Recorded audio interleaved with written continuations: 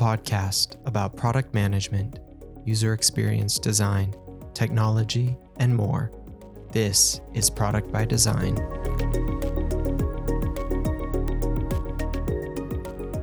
All right, welcome to another episode of Product by Design. I am Kyle Evans, and this week we've got another awesome guest with us, Kareem Mayan. Welcome to the show, Kareem. Thanks, Kyle. Great to be here. All right. Well, Kareem, super excited to have you and super excited to talk about a number of product topics. But before we dive into that, let me give a brief introduction for you and then have you tell us a little bit more about yourself. But Kareem, since 2001, Kareem has founded and run product teams at 4 software companies with 3 exits and PM'd at companies like ESPN.com and MySpace, and is currently the co-founder of Savio, a tiny seed-backed product management platform for B2B SaaS companies, where he's talked with hundreds of PMs about their process. And we're going to talk more about that today, which I am very, very excited about. But before we do, why don't you tell us a little bit more about yourself? Yeah, thanks, Kyle. Honestly, pretty, you nailed it. That's sort of the high level technical background, care a lot about UX, care a lot about customers. I'd say we're sort of customer obsessed over here. And have done the PM job, moved over from dev way back in the day, probably 20 years ago. Still write code though, but professionally it's mostly been on the product side, line PM all the way up to product exec. And yeah, today I talk to PMs on the regular, helping them gather up and use product feedback to build evidence-based roadmap. So excited to share what I've learned from talking to hundreds of PMs and learn some stuff from you as well. Awesome. Well, I am so excited about this because this is it's one of my favorite topics. It's something that we love to talk about here and something that I love to talk about in general, customer feedback, roadmaps, and all of those things. But before we dive into it, tell us, maybe some of the things that you like to do outside of the office and outside of product management. Yeah, for sure. So I'm married with 2 kids under 10.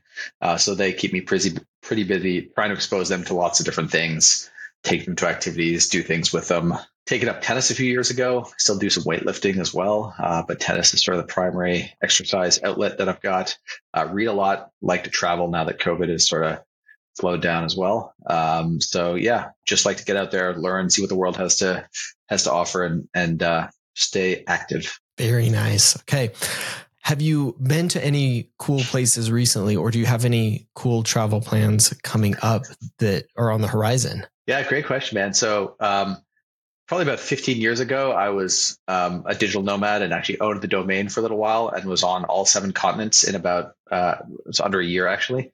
So since I had kids, things have slowed down drastically. I actually just got back from Mexico, where Rafa Nadal has a tennis academy down there. And so I combined like chilling on the beach and reading with, playing some tennis, doing some surfing. So got back 6 days ago. So still very much enjoying the relaxation state from that. Going to Toronto tomorrow. But after that, nothing really on the horizon yet. Very nice. Very, very nice. Well, that sounds like a lot of fun. Okay. All right. Well, I have a lot of questions and a lot of really, I think, great things to talk about, product management wise. So why don't you expand a little bit for us on your journey and kind of how you came into your current role? You mentioned briefly that you've been on the dev side and moved into product management, and then now as a co-founder. Tell us a little bit about what has that been like, the journey to get from the early days and all of that to where you are now.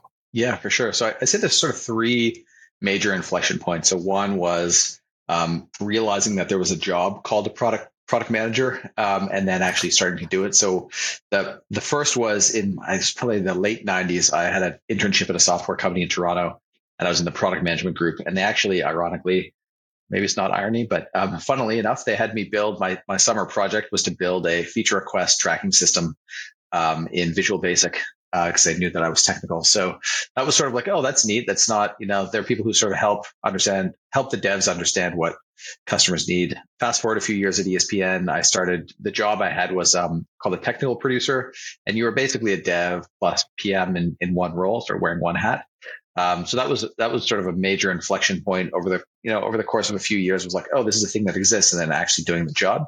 The second was I at ESPN I hired a company called Creative Good, and they did usability testing. I was working on a fantasy football software product, and when we did a bunch of usability tests on that with Creative Good, I learned how crappy our interface was, how poor we messaged what the benefits of upgrading were. People would upgrade, but they weren't really sure what they're getting until they clicked a button and paid $100 for their league. And so it really helped instill in me that, customers can help can help me solve my problems if I pay attention to what they're doing, what they say, what sort of, reading the tea leaves, what they're not saying, but really want to say or are thinking, how they're behaving. So that was the second inflection point. And then the third inflection point was leaving. I left MySpace to start my first company in 2007. It was called EduFire. It was an education marketplace. And since then, I've started and sold 2 other companies as well. So that was sort of like the founder journey. And then with respect to Savio, after my business partner and I sold our last company, we sort of sat down and said, what problem do we have that hasn't been solved effectively yet? And so looking back, he's also a dev turned PM. He worked at Microsoft for a bunch of years and has started a couple of other companies. And before we started working together. And we always had this issue where we get all this product feedback from customers. It always felt like it was locked up in siloed tools or in the heads of our customer facing colleagues, or we had it in our own heads, or Google Docs or, notes applications. And there was no way to centralize and use it to prioritize, like just make sense of the very basics. How many people are asking for this feature? That's sort of the key question that we wanted to understand. That was sort of our V1. And so we looked around the market and couldn't find anything that was really suitable where there are lots of tools where you could build roadmaps, but there's nothing where you could actually tie it directly to customer evidence. And so that was what we set out to solve in 2018. And so that was the genesis of Savio. Which is, it's such a really, really great problem, and a fascinating one, because even now I feel like this is just over the last few recent product roles that I've had, we've continually come back to this exact same problem, like over and over in a variety of different ways, where it's like, we have all of this feedback, we have, the different ways that we're doing roadmaps, but how do we tie all of this together in like a cohesive way? And I feel like it's kind of this perpetual problem that is a really difficult one. So I do want to kind of get into that a little bit more, but kind of going into some of your previous experience before we dive into that. I think a lot of us in product management have come into it in a variety of different ways like that, where, what is product management and kind of not really understanding it or kind of falling backwards into it. I know that was definitely my experience. As you were very, very early in the industry and, before I think really formal definitions of product management were there, what was that experience like? And, how have you seen kind of the formalization of product over the years as, we've obviously shaped a lot more around what product management is and a lot of the work that we're doing. But going back a little bit before a lot of that even existed, tell us a little bit about some of the experience and then some of the shaping that you've seen happen. Yeah, for sure. So, way back in the late 90s, when I had that first internship, I was working with 2 ex-MBA or like guys who graduated, one from, I want to say, Columbia and the other from Harvard. One was the VP of product, one was the director. And the software world was very different then. It was people who were, nerds or who had some leanings towards technology, right? The internet in the late 90s, this is probably 98 or 99 when I had that gig, was still pretty nascent. Very few people had it at home. I went to my first year in college was in 95, and that was the first year the dorms were wired for high speed for Ethernet. So after having dial up at home in the early 90s, I think 93, 94, I had dial up, got broadband and never looked back, but most people were not like that. And so it was a domain really for like people who cared a lot about technology, thought it was interesting. And, that's changed in that tech is like a big industry now, right? You've got your FAANG companies, and back in the day when I was in tech, Wall Street was the place to go make money. It's still probably true, or finance more broadly. but tech is now also a pretty viable destination for young kids who want to make money. And so it's not that it's bad, but it's attracted a different kind of person, and people who want to make a lot of money, and the sort of focus on building interesting things is maybe less there, or a sort of a secondary goal, or 1A, if you will. In terms of like how the role has changed, I mean, I want to say I got really lucky. I found so Joel Spolsky, who's the founder of Trello and Stack Overflow, he had a blog, I think it's still out there, called joelonsoftware.com, and I found it in 2001. And he talked a lot about what he did at Microsoft, which is called program management, which was a combination of project and product management. And I mean, his essays are still on point. And so devoured that. And that was really my Bible for a very long time, was for the Microsoft way. Today, I think the job has gotten more specialized. So like, in the Joel world or the program management world, product managers would still wireframe. They still very often do project management. They might do some engineering management if there wasn't a dedicated engineering manager on the dev side. Those functions have sort of split out into like, you might have a product designer who does the wireframing, and, the product, you collaborate with them. You might have like a product owner who does project management. You might have an engineering manager. And so like, it's actually gotten better, I think, in a lot of respects, because as a product manager, your responsibilities have been slimmed down to focus on, understanding what the customer needs are, figuring out high level solutions, and you've got help to define and shepherd those things through to delivery. But yeah, I mean, the role is still evolving. And I think as things like, I mean, honestly, even customer success is a role that like in my world, product used to do a little bit of, mostly in service of helping customers be successful, but then also taking those learnings and feeding them back into the product. Product marketing would still be some things that product managers might do back in the day, but that's obviously a very important and full-fledged role as well, specialization in SaaS. So yeah, I mean, it's changed a lot over the last 20 years. Yeah, it definitely has. And especially as a lot of those aspects of it have become a lot more formalized. And as we've probably realized that, one person or one role it's too much for like any one specific role to own all of these different types of things, kind of like you were mentioning, like the project management and the customer success and the actual product management and the product marketing. Like those are a lot of things that, especially as a product grows and a company grows, like it just becomes like a lot to handle. And so kind of expanding out on a lot of those things. I'm interested too, because you mentioned a few of the places that you've worked over the years. How was, some of the experiences different at places like ESPN and MySpace, and some of the different roles that you've taken, both from a product perspective and the technology, as you were building and creating those things? What were some of the things that you saw early on that, were working? And you mentioned, some of the things that you learned that just weren't working well. And as you were doing some of the user research at ESPN, like, I guess, what were some of the things, coming up through a lot of these different technologies and companies that you saw that, were great or maybe weren't so great? Yeah, it's a great question. So like, I want to say it's 2003, 2004, I went to a workshop called the Redesigning Blogger. And it was held by the agency who redesigned Blogger back then, called Adaptive Path. And ESPN participated in a study, basically a white paper that Adaptive Path was doing, where they evaluated different organizations along the capability maturity model for, I want to say it was design. And ESPN was basically a 0. And it was, I think, a reflection of ESPN starting as a startup called Starwave in 94, 95.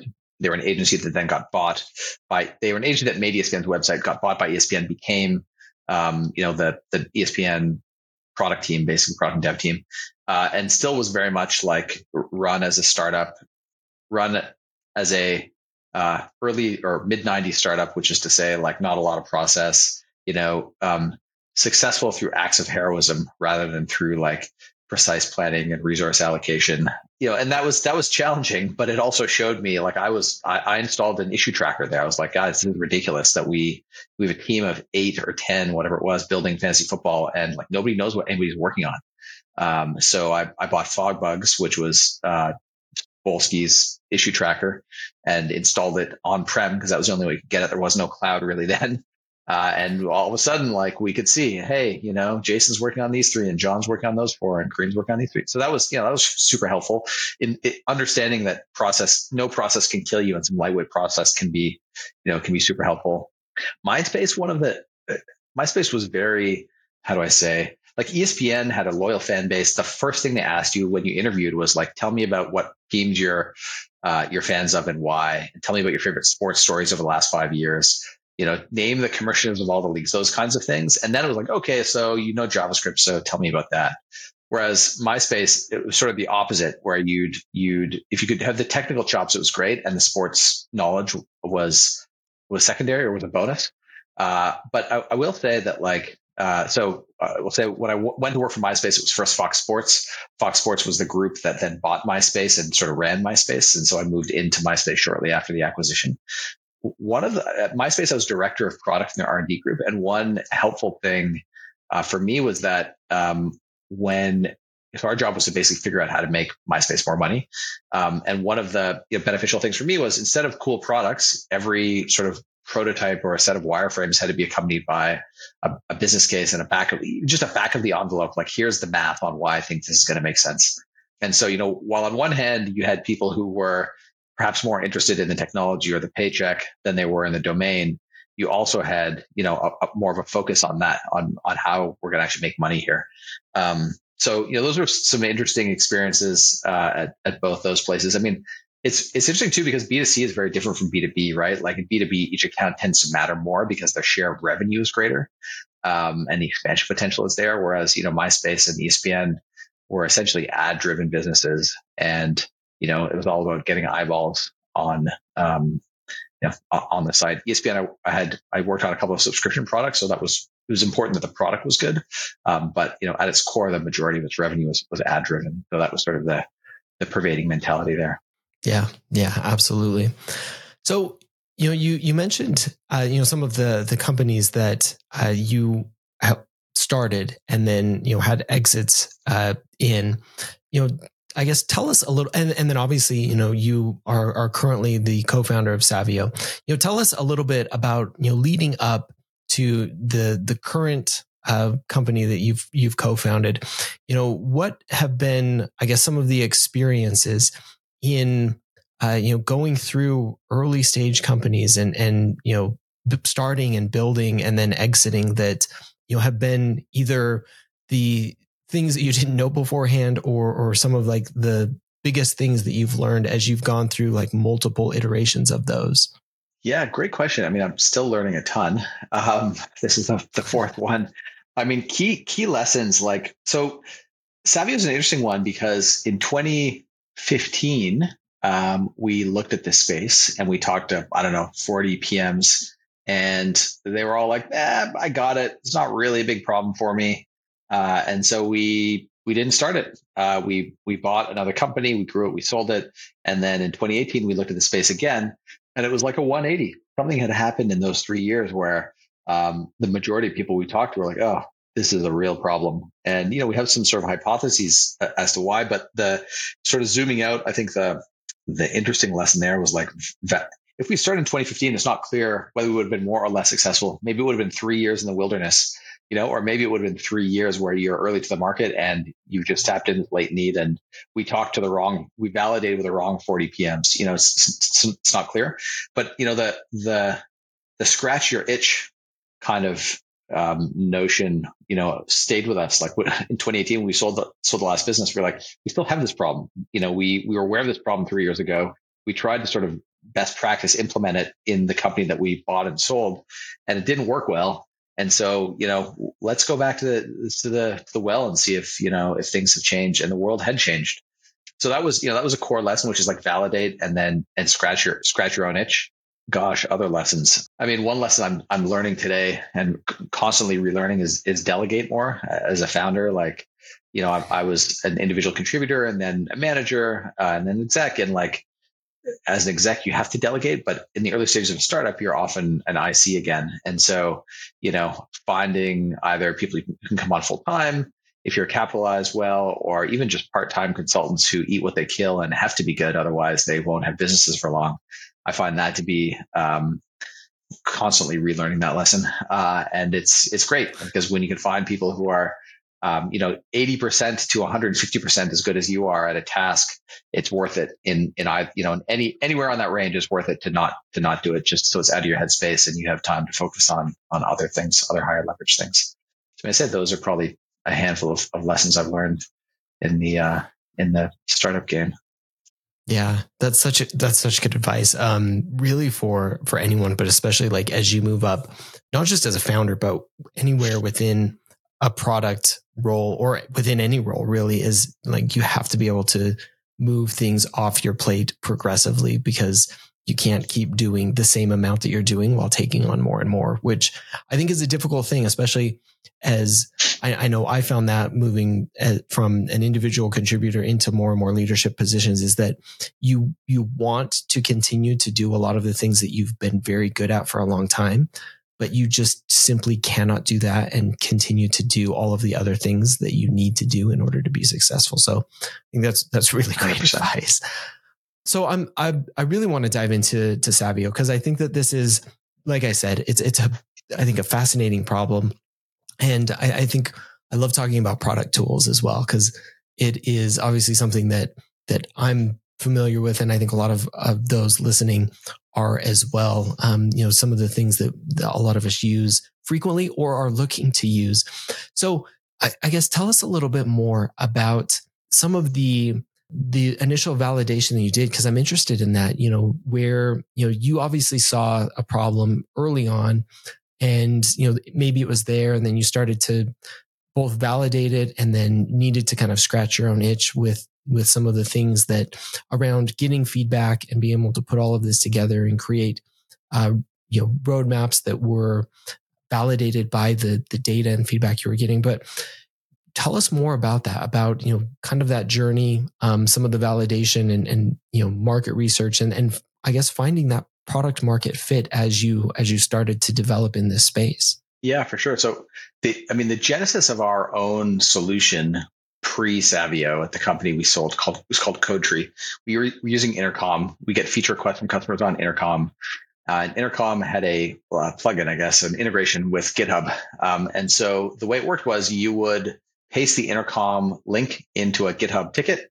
And when the GitHub ticket was closed, it would reopen all of the Intercom conversation links inside the ticket. And so that was sort of like a way for us to close the loop. But it was, and we're like, oh, that's really useful. But it was a really poor way for us to figure out like how many Intercom conversations have been pasted in this ticket versus that ticket, right? So when we sold the company, we're like, okay, well, let's figure out how, how are other people doing this, if at all. And so, we beat the bushes. We probably did some cold outreach. We both, my business partner and I, have been in tech for a while, so we had, a decent network. And got into conversations, just, 15, 30-minute conversations with PMs, figured out, were they doing this today? Did they see this as a problem? Did they have a solution they were happy with? If they didn't have a solution that they were happy with, what were the challenges? Were they paying for their solution? Had they cobbled something together? And so, like, for us, the biggest indicator that there was a there was people who were, problem aware, solution aware, and had devoted some resources to solving it on their own. But we're doing kind of a crappy job because, they're using a spreadsheet or Airtable or Zapier, and they weren't using a purpose-built tool. So, that's sort of the best indicator that it's a real problem, is that they've spent some time and or money to make the pain go away. We also looked around and said, like, just like sniff tests, right? Like, in 20 years, will people be using spreadsheets for this? Well, tech is essentially a commodity right now. What matters is, in B2B, does this problem solve my need effectively? And so in order to build a good SaaS product, you need to understand what the customer problems are. And in order to do that, you need to collect up all the feedback that your sales, success, and support teams and you as a PM are getting and make sense of it. So, like, it's going to become more important than just using a spreadsheet. There's workflows, there's integrations, there's data that you're going to want to enrich your customer feedback with. And so spreadsheet just won't be the right tool. Probably not the right tool for today, but in 20 years, 15 years, 5 years, it definitely won't be the right tool. Like, sophisticated teams and even, sort of beginning teams will be using a tool to do this, because when you think about what product does, like they control the R&D spend to a certain extent, right? They say dev team, 50% of your budget is going to be spent on new features. The other 50% is going to be spent on strategic and tech debt. And so of the 50% on new features, like it's going to be these features. Well, if you have like a 20-person dev team, it's probably a $3 million a year team fully loaded if you're not FAANG. And that's at $1.5 million. And so product is going to want to make, like in the past, product was making decisions like this. Like what do I think makes sense rather than, here's a set of hard data that we're using and we've, drilled through, added our intuition, aligned the company goals with what our customers are asking for. And we're going to use that information for that dev spend. Right. So it just made a lot of sense. Like it passed our sniff test. We had felt the problem.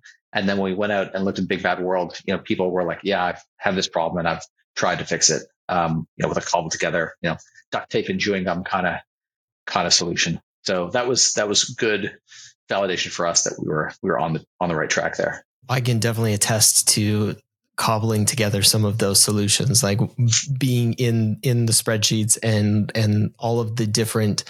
I know in previous companies, we've had like Salesforce and like Salesforce integrations, and you have all of these like different flows coming through, and you're like, this isn't working, but it's like, this is what we've got right now to like bring all of this feedback together. And then kind of like you said, finger in the wind to say like, okay, I think this is like what we should be doing or directionally. I'm interested as you've worked with teams, as you've talked with teams, because obviously there is a variety of different ways to solve this problem of, and essentially the problem of, from a product manager's point of view, of gathering feedback and deciding what to prioritize, and then creating the roadmap, or what we're going to be working on as a product team or as an organization for kind of like you said, the spend of what is our new features and what's our direction. What have you seen have been, either some of the most common ways that people are doing it, or maybe even some of the most surprising ways that teams are currently doing some of these things even today? Yeah, so the most common way is it's still not using like a purpose-built tool. It's very often using a spreadsheet or Airtable or similar. And so, the sort of core challenges that people run into are, they're getting a stream of the product is getting a stream of anecdotes from CS or support or sales. I just got off the phone with Acme Corp and they really need this, XYZ feature, and I'll close the deal if we get it. Like, I can't even tell you how many times I've heard that. I'm sure it's a common refrain for many product managers. It's so the sort of main issues is not organized or stored in sort of one place. And so, okay, well, let's add a process for sales, support, success to put it into a spreadsheet. And so the challenge there is like it's a highly manual process. You've got to copy and paste. You've got to switch tools. And those teams aren't really incentivized very often to do stuff like to do that. Their job is to, retain customers, expand accounts, help customers close deals. And so it's a highly manual process. Things tend to fall through the cracks.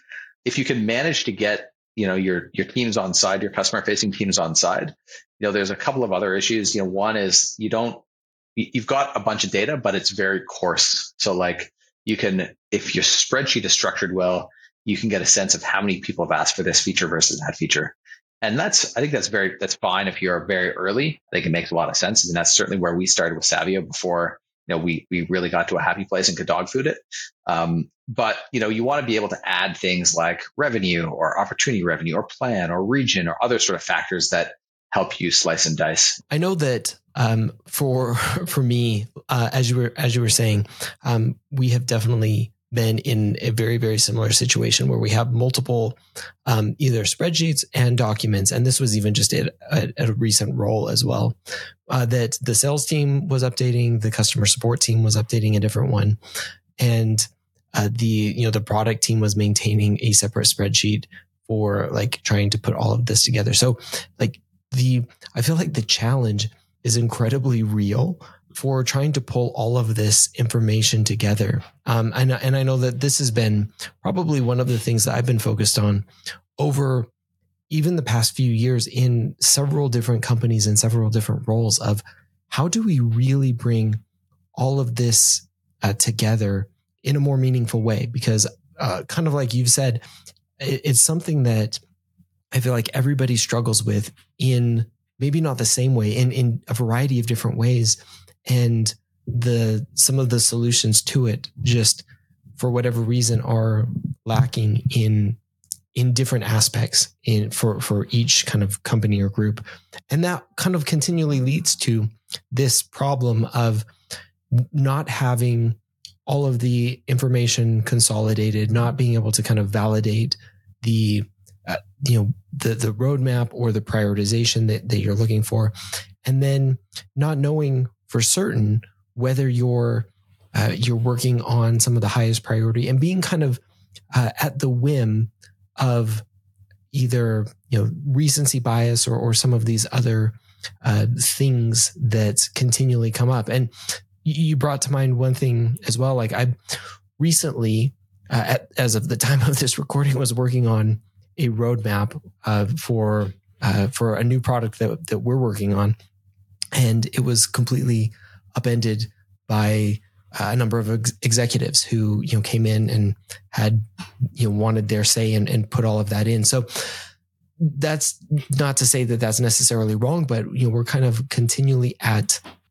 facing these types of challenges where there's tons of different feedback coming in from tons of different places, that without the right support and data and feedback from all of these different places consolidated and put in, it's difficult as a product manager, as a product team, to be able to say, this is what it is and this is why.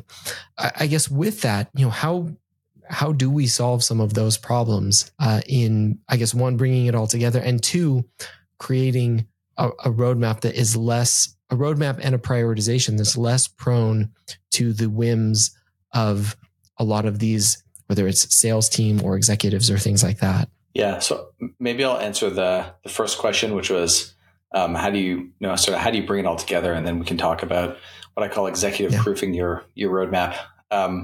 So the first one, how do you sort of create a system that's going to let you use evidence to build your roadmap? So like the first step is to get buy-in from your customer facing teams, because they're your proxies for talking to customers. So the most, I mentioned earlier that having them track is not part of their job description and is extra work. So, giving them an incentive, showing them that it's useful, is really the key step to getting buy-in, in my experience. And what that means is tracking some feedback, even just before you track, asking them what they've been hearing, do some tea leaf reading on your own, and then building some of those features so that they understand, if I talk to Kyle and give him feedback, he's actually going to help me close more deals, retain and expand more accounts, close more tickets, with a positive CSAT. That's step one, is getting buy-in. Step two is figuring out where you're going to put it. So I recommend one place, and it's the same place across all your teams. Three is having a lightweight process for your teams to actually put it in that place. The main thing is making sure that it's not disruptive to their workflow. Switching tools, copy pasting, all this kind of stuff is just friction, and friction means that means people won't do it, which means stuff falls through the cracks. At that point, you're pretty good. I mean, there's a couple of things, that are sort of the plus version. So one is making sure which customer asked for which feature. So it's helpful, when I get some feedback that I know Kyle at gmail.com or, Kyle at acmecorp.com asked for this feedback. It's ideal if I know that Acme Corp is worth X dollars and there's a couple of open deals and those deals are worth Y dollars, and I can use that. So I can say, like, show me all of my feature quests sorted by total MRR or total opportunity revenue, or show me only feature quests from customers on our enterprise plan.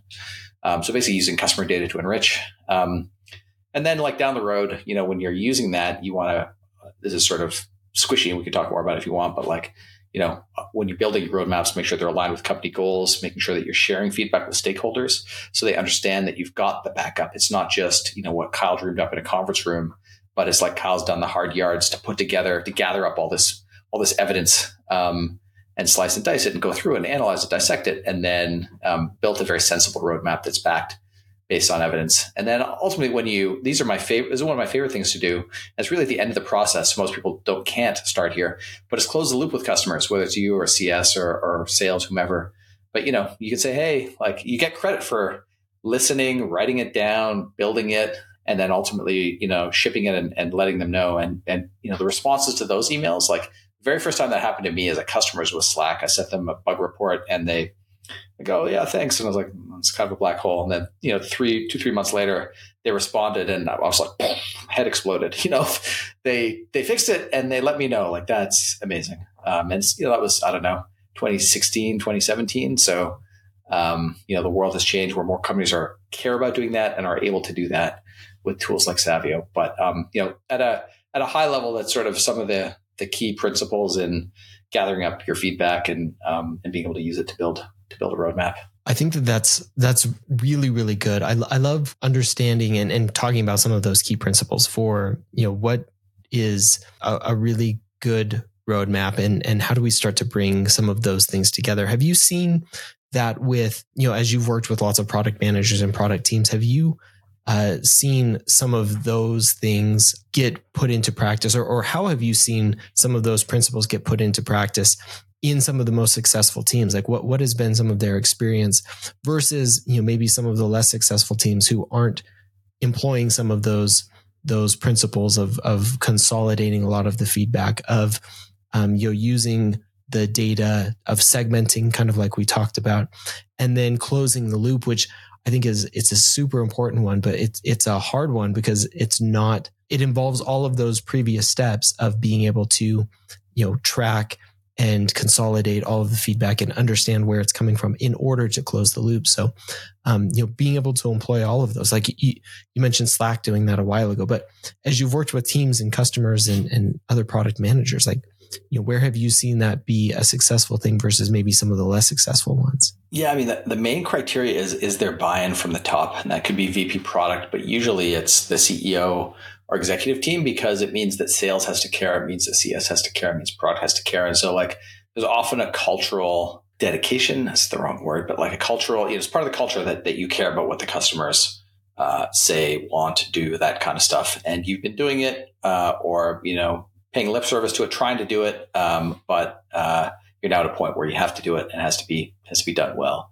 So like that's honestly one of the big criteria. Honestly, to get successful adoption, one thing we've seen is running a little mini pilot where like, sort of a skunkworks project where product says, it's usually product or CS. Sometimes we had some sales folks or support folks, but on the customer facing side, they'll say, I give all the stuff to product. It's usually like a person who's really, we call them customer champions inside Savio. They care about the customer. They care about the feedback. And so they might take it upon themselves to just aggregate it up because they'll send stuff to product in Slack or water cooler and product will say, give me some data. Like you're giving me just a stream of anecdotes. And so they'll get cranky enough and then go and try and solve that problem and find a product like Savio to be able to structure it up and organize it and present it to product. But if it's on the product end, like going and finding those people who give you those bits of feedback and saying, hey, Sally, or hey, Dave, let's just run a little test. I want to use feedback. And I know you care a lot about that stuff. You send me stuff all the time. Like, hey, can you just do it this way for, a couple of months? We'll see how that goes. And so, running a little skunkworks project, proving the value to yourself, proving the value to your customer facing colleagues, and then, rolling it out more widely. It's I'm a big fan of running these little experiments. And when you can sort of collect up enough data, and be able to prove to, your execs to get more budget or to your customer facing colleague teams and execs to show them that, hey, if you send us this stuff, we're going to use it and we're going to build the product and make it better and you'll be able to close more deals, retain more accounts.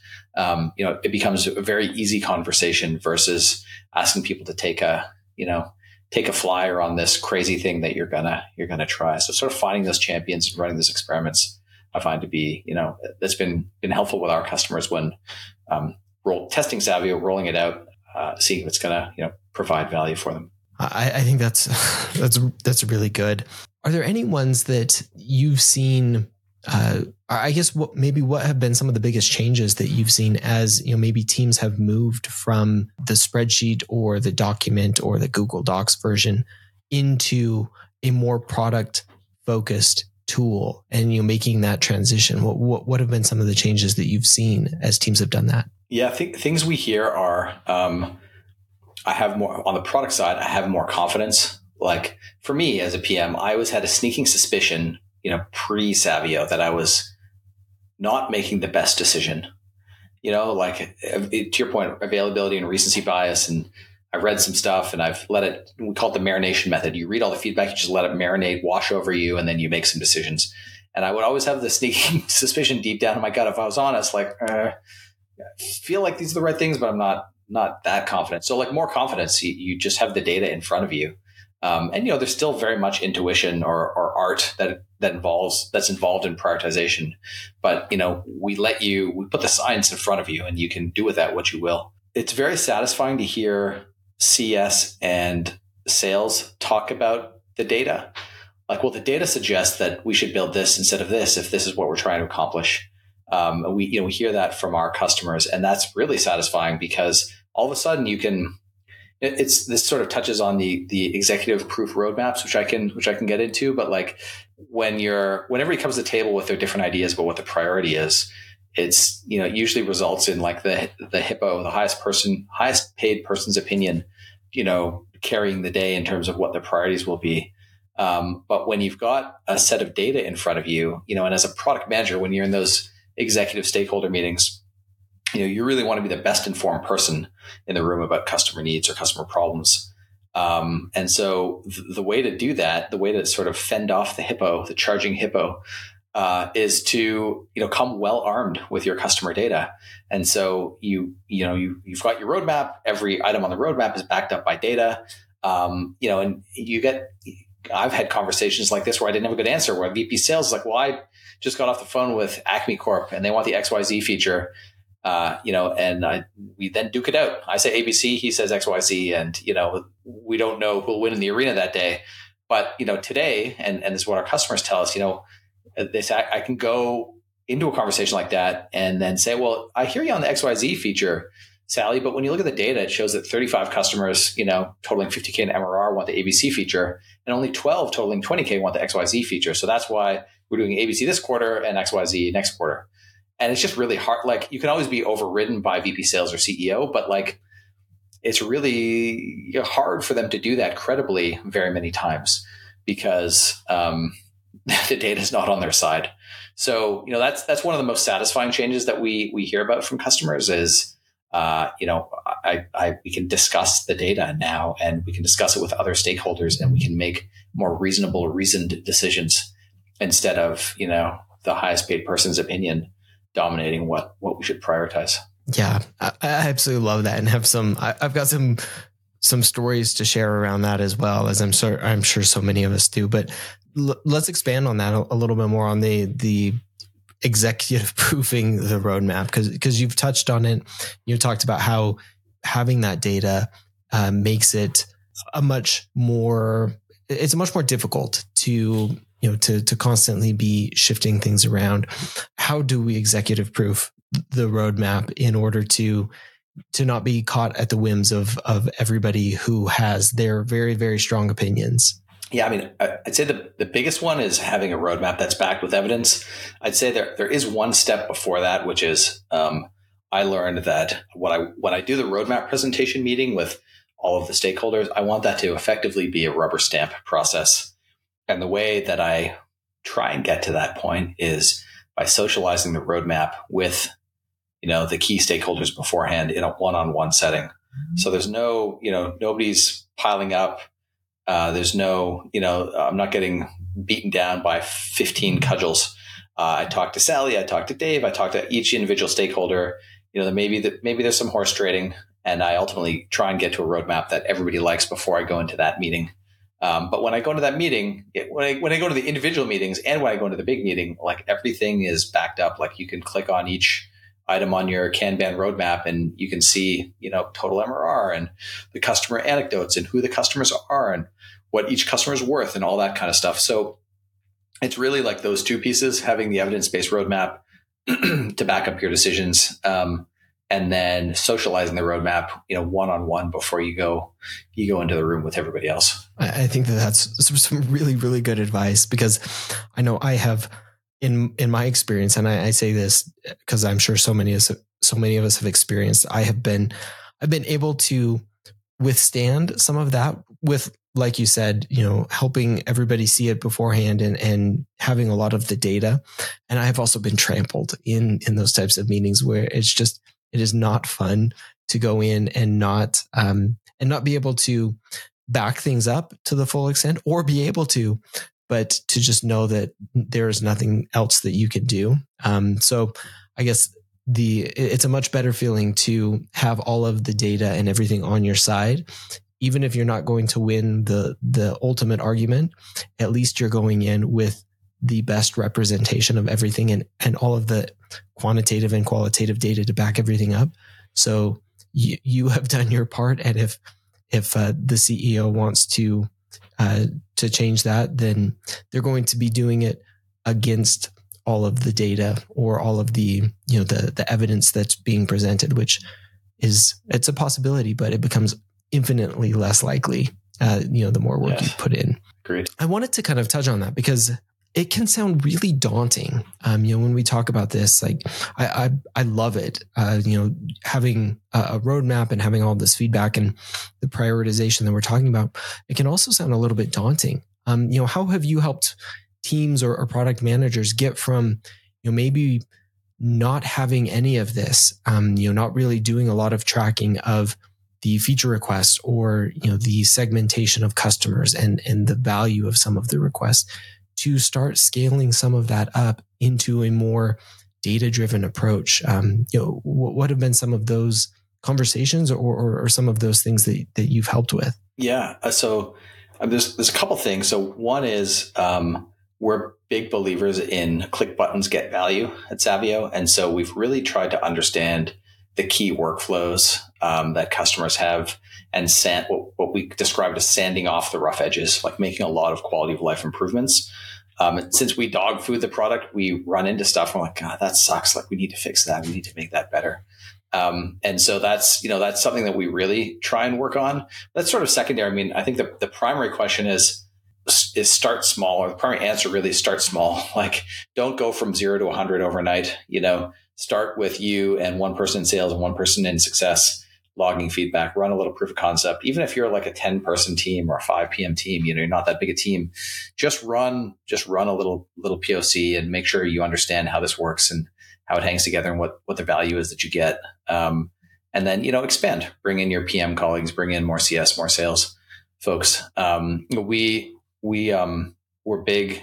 We're very customer success oriented.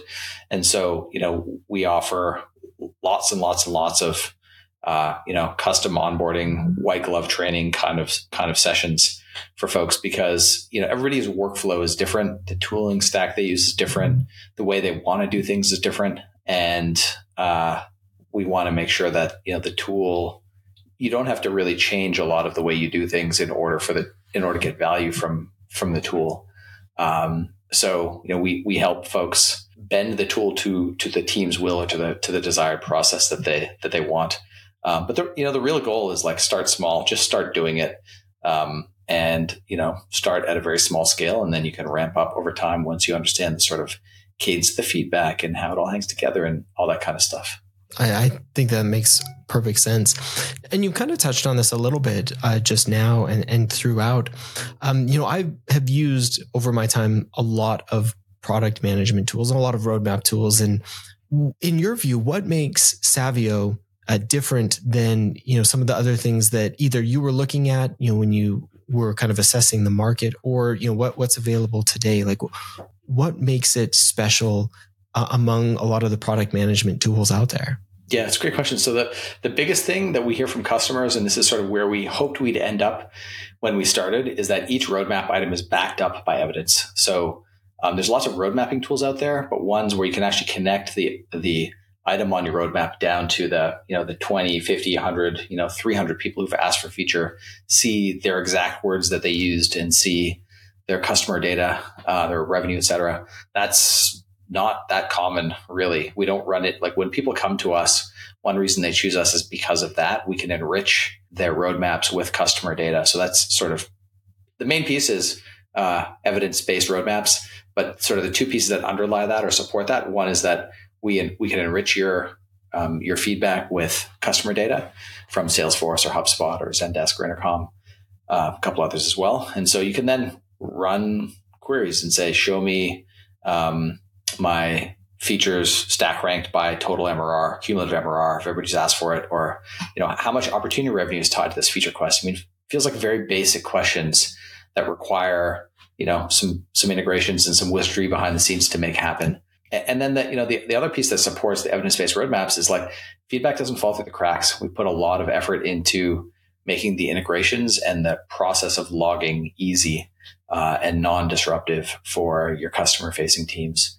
And so, the base idea is you can get the feedback in because the teams are going to do it. You can then enrich it with customer data from your CRM or customer source of truth.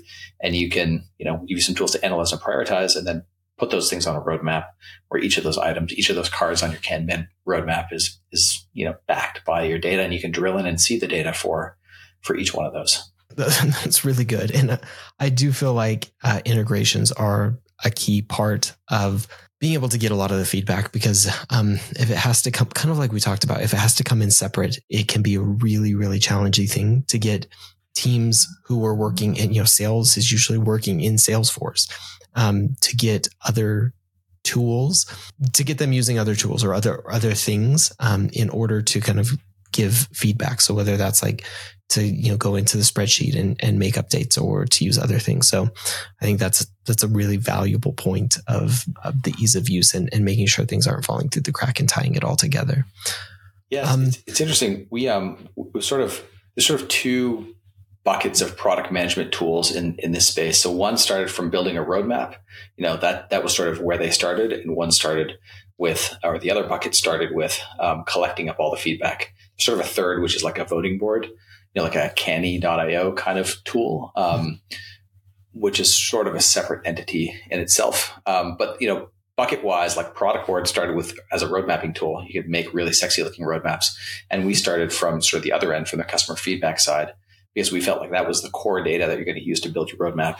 And so we invested heavily in those integrations, as you mentioned, and making sure that feedback could be logged, because those are your base building blocks. Those are the foundational elements of a roadmap for our customer obsessed teams. Those are the ones that we tend to attract. So sort of just look at the world like there's sort of the roadmap tooling who sort of moved to customer feedback. We started customer feedback with the intention of moving to road mapping. And then there's the voting board tools, which are sort of a separate animal on their own. That's a really, really good point. Because I have found that usually depending on where you're coming from perspective wise and original, your origin and where you originally come from, really shapes a lot of what what the tools do and what the perspective is, which is why I have always found, and I think the product focused tools usually do a really good job at a lot of these things. But like you said, there's even those focuses within a lot of the product tools. But it's why I've really never been a fan of project management tools that kind of then come into the product world. Because like you said, they have a very project management focused, and then they come in and try and incorporate all of the project management into product, whether that's road mapping or whether that's feedback or whether that's other tooling. But you can still get the sense of the origin, which is very project management based, which is not the type of thing that we need to do really effective product management. I think, to do effective project management, you need a great project management tool, but to have some of those tools come into product management and kind of slap on, roadmaps and other things, it doesn't offer like the full experience that I think you really need to be effective in product management. So I think, kind of like you were saying, really starting from, what is it that we need and what tool really reflects that perspective is such an important thing, because tools can do things, but they're really shaped by their origin and how they're built and where they kind of go to. And I love that. I think it's a super important part of both the product development process, but also how tools really approach the different things that they do. And obviously like the feedback portion being an important one, which then feeds into the roadmap, kind of like you were talking about, which makes a lot of sense. Yeah, the details matter. You read a marketing site and you're like, well, these 3 tools are the same.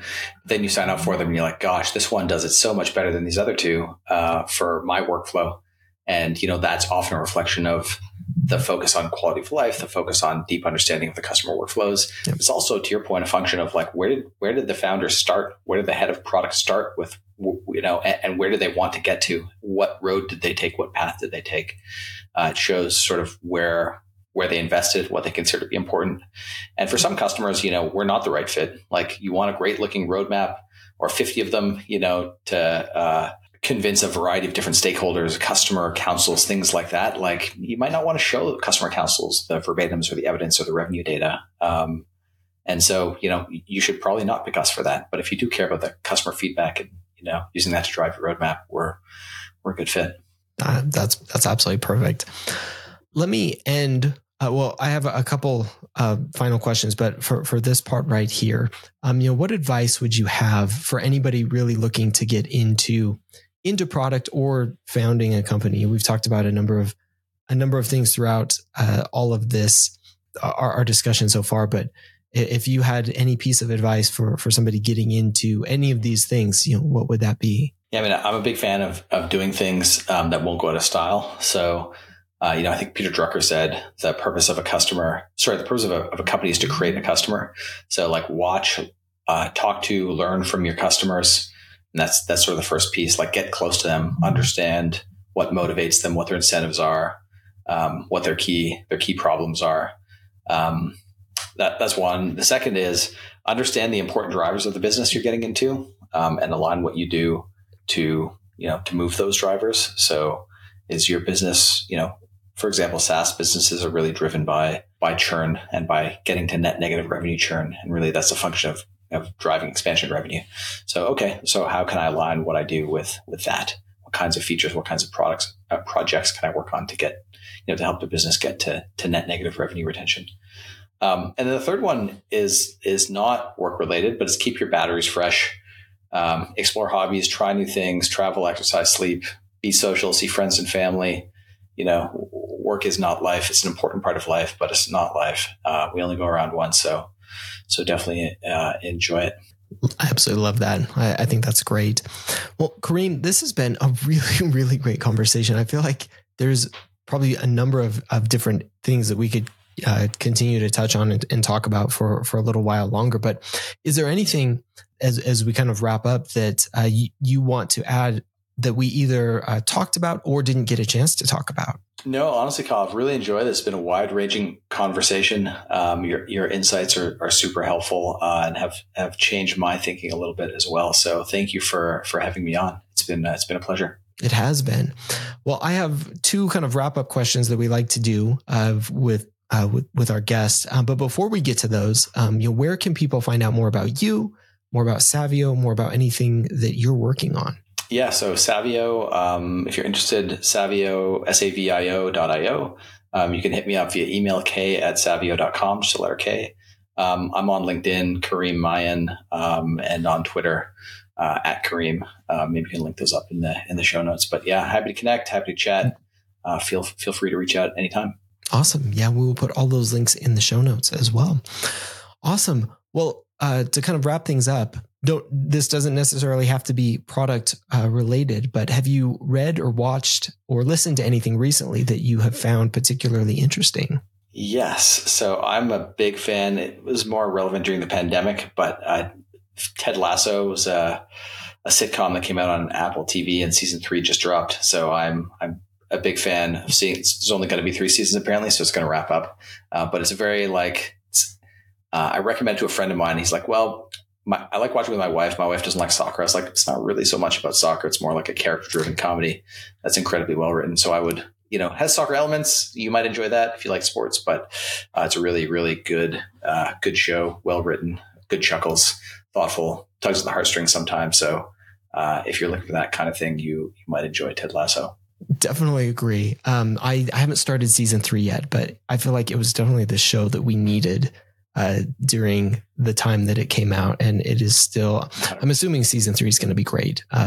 So I'm looking forward to starting that one as well. It's very awesome. Good. Well worth a watch. Yeah, absolutely. Any products or anything that you have been using recently that you've been enjoying or maybe not enjoying so much? I mean, the products I use regularly are Superhuman for email, which I friggin' love, and I'm thrilled to pay $30 a month for, which I know is a controversial opinion to pay that for email. And Shortcut, which is a project management tool, like a dev tool, kind of like a Jira, but actually nice and not wanting to claw my eyes out when I use it. Actually, you know what? A new product I introduced my stacks with a company called Readwise.